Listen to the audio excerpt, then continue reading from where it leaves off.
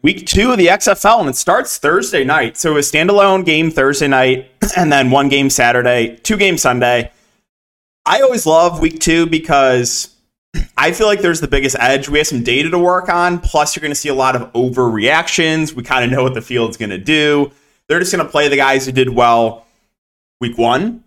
And while I'm obviously going to eat some chalk when I'm building tournament lineups, I think it's important to try to identify some guys that maybe the opportunities were there, the targets were there. They just didn't put up like a big performance. So we'll try to identify some of those guys as well as talk about the chalk, the obvious plays. So I'm excited. I had a really good XFL week 1. Made about $500 profit on Prize Picks. Would have been a lot more if Josh Gordon didn't have that touchdown, because I just basically hammered every touchdown under prop, and almost all of them hit. So hopefully Prize Picks post some more touchdown props for running backs and wide receivers. But yeah, I had a nice withdrawal. I did not post the withdrawal, though, on Twitter. So does that mean the withdrawal didn't happen? You know, posting it and saying something like always withdraw, right? Since I didn't do that, did the withdrawal actually happen? You tell me. You tell me. But guys, the sponsor of the video is Prize Picks. Make sure to use the code DKDFS for a 100% match up to $100. That's a free $100 to put on the site. I saw a couple people hit some six picks on Prize Picks from the video that I made. I basically was just like, guys, hammer all the unders. And worked out in a big way for me. So I will be patiently waiting for the XFL board to drop once again. Try to get a video up there for you guys. And if you're looking for more plays, I'll have a lot of them on Patreon. If you're looking for more in-depth content for DFS, I'll have that on Patreon. I'll have snap counts, routes, targets, all that good stuff. Basically, every single piece of data that you need, I'll have over on Patreon.com. Post the week 1 depth charts as well. Like when I made my week 1 XFL video last week, we had like basically nothing to work on. We had like no depth charts out. I made that I think like Monday or Tuesday. Now we have a lot better idea of what these teams are working with, how they're going to run their offenses. So again, I'm really excited for week 2. Still good size contest, everything filled, right? The 100K tournament filled. We have 50K this week. Hopefully that can continue, maybe even bump up if these continue to fill. I don't know, but it was good football. Like I watched, what game did I watch? I watched one of the Saturday games, and it was pretty exciting. That's everything, guys. So let's just get into the video. Let's first talk about the Vegas odds for these teams, and then we can go team by team. Talk about, some chalk, talk about some maybe guys that are going to go a bit lower owned, ways you can get different. So we'll start off with those odds. And the first game, we got the Battlehawks and the Sea Dragons at a 36.5 over under. The Sea Dragons are currently 3-point favorites. To be honest, I would have thought this over-under would have been a bit higher, just the way that Seattle played. They were super up-tempo, pass first, so if I was a betting man, probably would be taking the over in that game. DC Defenders and Vegas Vipers is the second game, 36.5 over-under. Vegas are 3-point favorites. We'll see. Luis Perez started out looking good and then kind of cooled off there. The Branhams and the Guardians is the early Sunday game. That's a 38.5 over-under, which I'm not sure why that's like higher than the other two. Both teams kind of run first. The Guardians not look great. We got the Branhams currently 3-point favorites, and the Renegades and the Roughnecks is the last game, 40 over-under. Houston are currently 4-point favorites. All right, so we're just going to go team by team, and we'll start it off with St. Louis, who H.M. McCarron basically didn't do a ton until the very end of the game when he had 2 touchdowns and converted that onside, which is the 4th and 15. I'm going 18 of 26 for 190 yards and 2 touchdowns. So I think McCarron, once again, is a relatively safe quarterback play. We did not see any of the backups, which we did see for majority of teams. Like a lot of teams utilized 2 quarterbacks. We did not see that for St. Louis. They stuck with A.J. McCarron, who I still think is, one of the better quarterbacks in the league. So I think he's a relatively safe play. At the running back position, so Brian Hill got a little bit banged up early on. He ended up coming back in. He finished with 21 of the 49 snaps. And then you saw Kareem Walker play 21 of the 49 as well, with Mateo Durant playing 7 snaps. So I actually think Brian Hill could have played a little bit more if he didn't get banged up. He had 6 carries for 55 yards, 3 receptions as well. So I don't think he's going to be super popular because he just didn't put up like a massive score. But I do have some interest in Brian Hill as a more contrarian running back play. Don't think I would get to either of the other running backs. So for wide receiver for St. Louis, Austin Proehl was a guy that there was two guys that I mentioned on Patreon that I liked his contrarian plays last week. It was Austin Proehl and Kirkland, and they both smashed. So that worked out in a big way. Proehl kind of came alive there at the end, had a touchdown. I think he had that 2 or 3 point conversion as well. He finished with 4 targets, 4 receptions, and he ended up playing 39 of the 49 snaps. So I think he'll be a relatively popular value play this week, but for good reason. Again, he was heavily involved. They have a Q tag on here for some reason. I'm not sure why. We'll keep an eye on that. But I think he's going to be a pretty popular value play, definitely a safer play on this slate. The other 2 wide receivers that played a majority of the game are Marcel Aitman, who was kind of quiet until the very end, and Darius Shepard. Aitman played 46 of the 49 snaps. Shepard played 48 of the 49. So basically 3 wide receivers played a majority of the game. Hakeem Butler played 17 of the 49 snaps. But I think Aitman and Shepard are good contrarian plays. Aitman, still one of the more talented wide receivers in the league, in my opinion. Only had 2 catches, but again, the opportunities were there. He almost had a touchdown at the end of the game. Finished with 4 targets, and then Shepard finished with 3 targets. Again, he played a majority of the game as well. So, I think those 2 are kind of interesting contrarian plays. Aitman especially, just because I think he still has that big play upside. And since he only put up 6 fantasy points, almost no one's going to play him. But I think he's a nice bounce back candidate. The tight end position,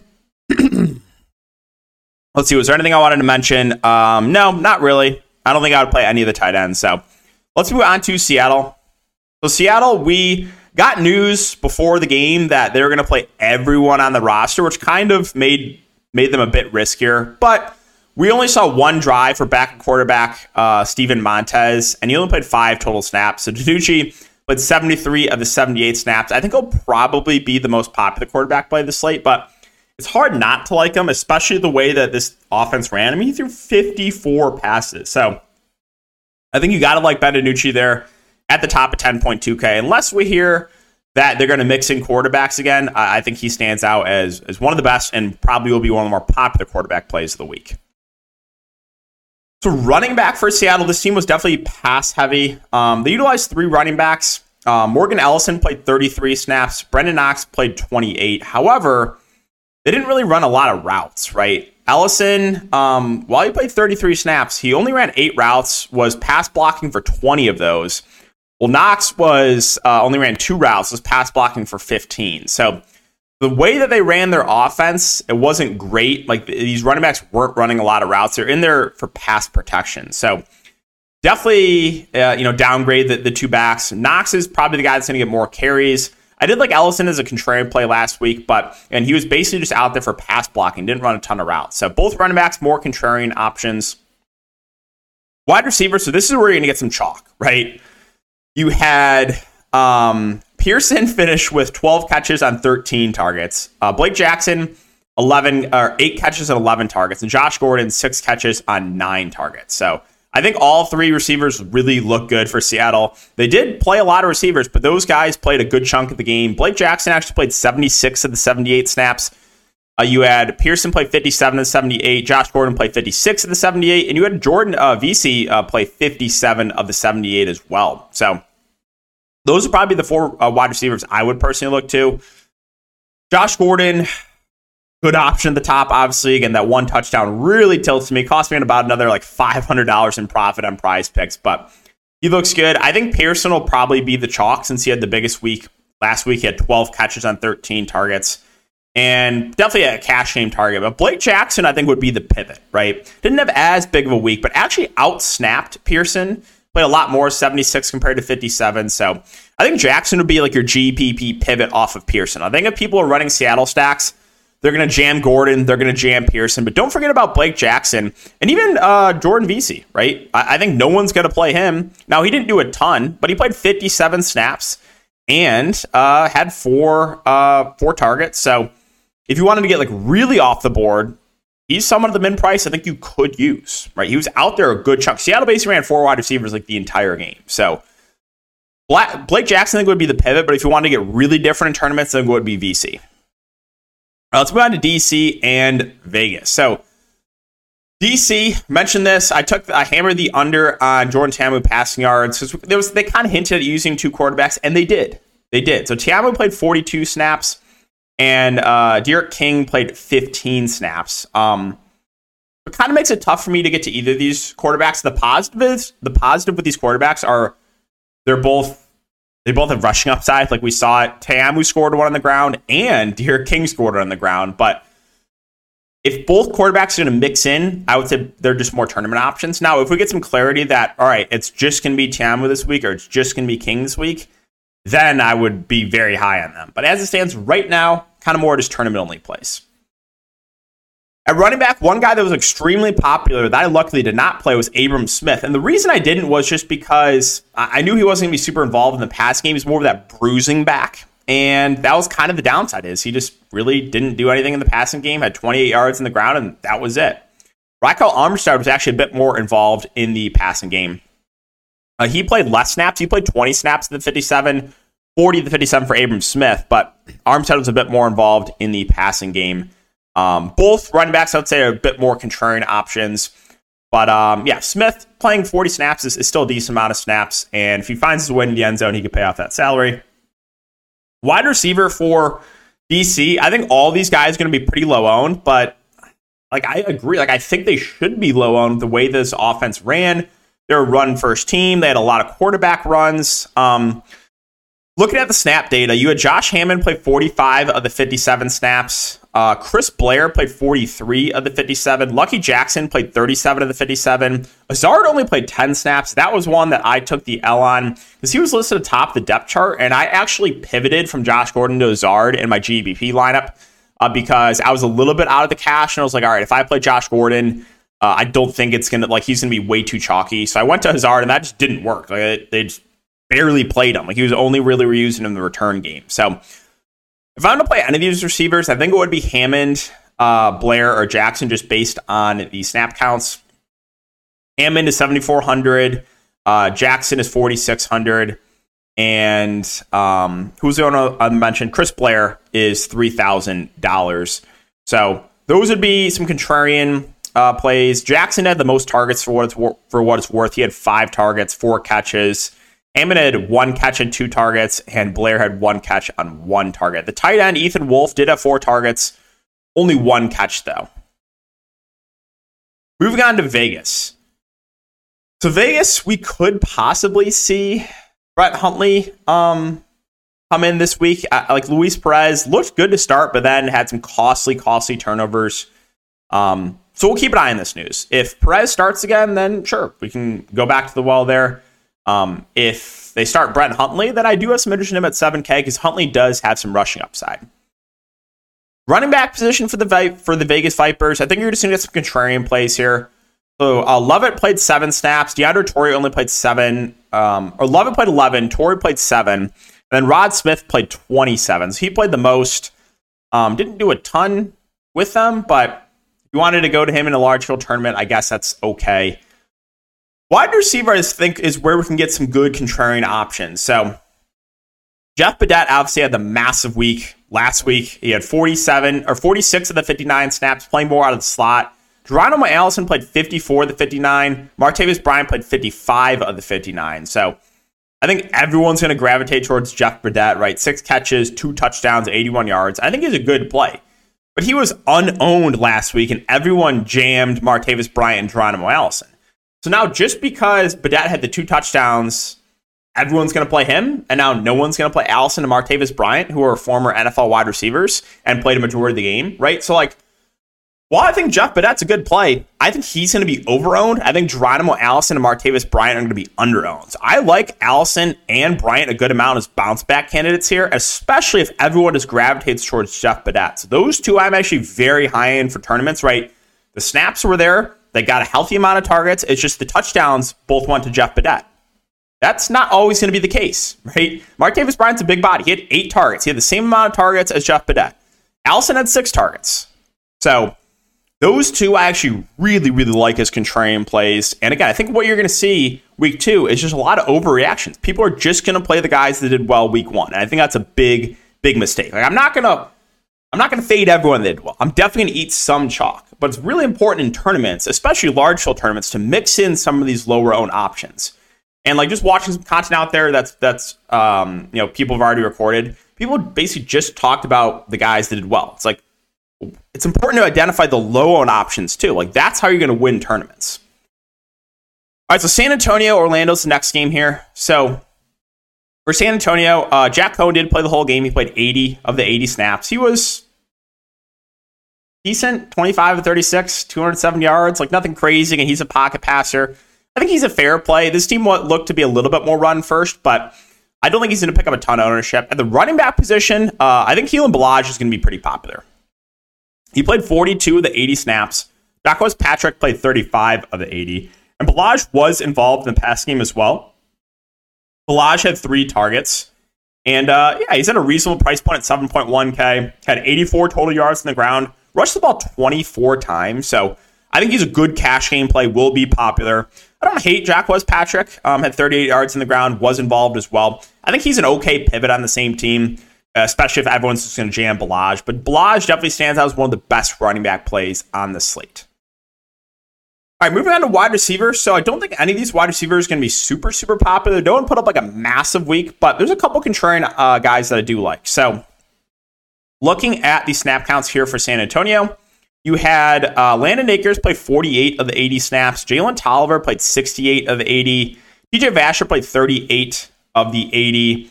So I think Akers, he was the guy that was the most involved. He had 7 catches on 7 targets. Tolliver had 3 catches on 5 targets. I think if you wanted to get a little bit different at wide receiver, those 2 guys would be in play. Landon Akers, again, former Rams wide receiver, guy that I have played in the preseason. And then Tolliver, again, he actually played the most snaps on this team. So I think those 2 guys are solid contrarian plays. They did play a fair amount of snaps. And again, Landon Akers had 7 targets. Was there anyone I wanted to mention for tight end? Elise Mack played 64 snaps, ran 27 routes. I don't think it's really necessary, but he's 3.2K, so did want to mention that. All right, moving on to Orlando. So, Orlando, let's see, where is... I have them up here. All right. So, they used 2 quarterbacks. Paxton Lynch played 40 snaps. Dormaday played 27. We'll keep an eye on the news here. Lynch was okay. 15 to 21 for 136 yards.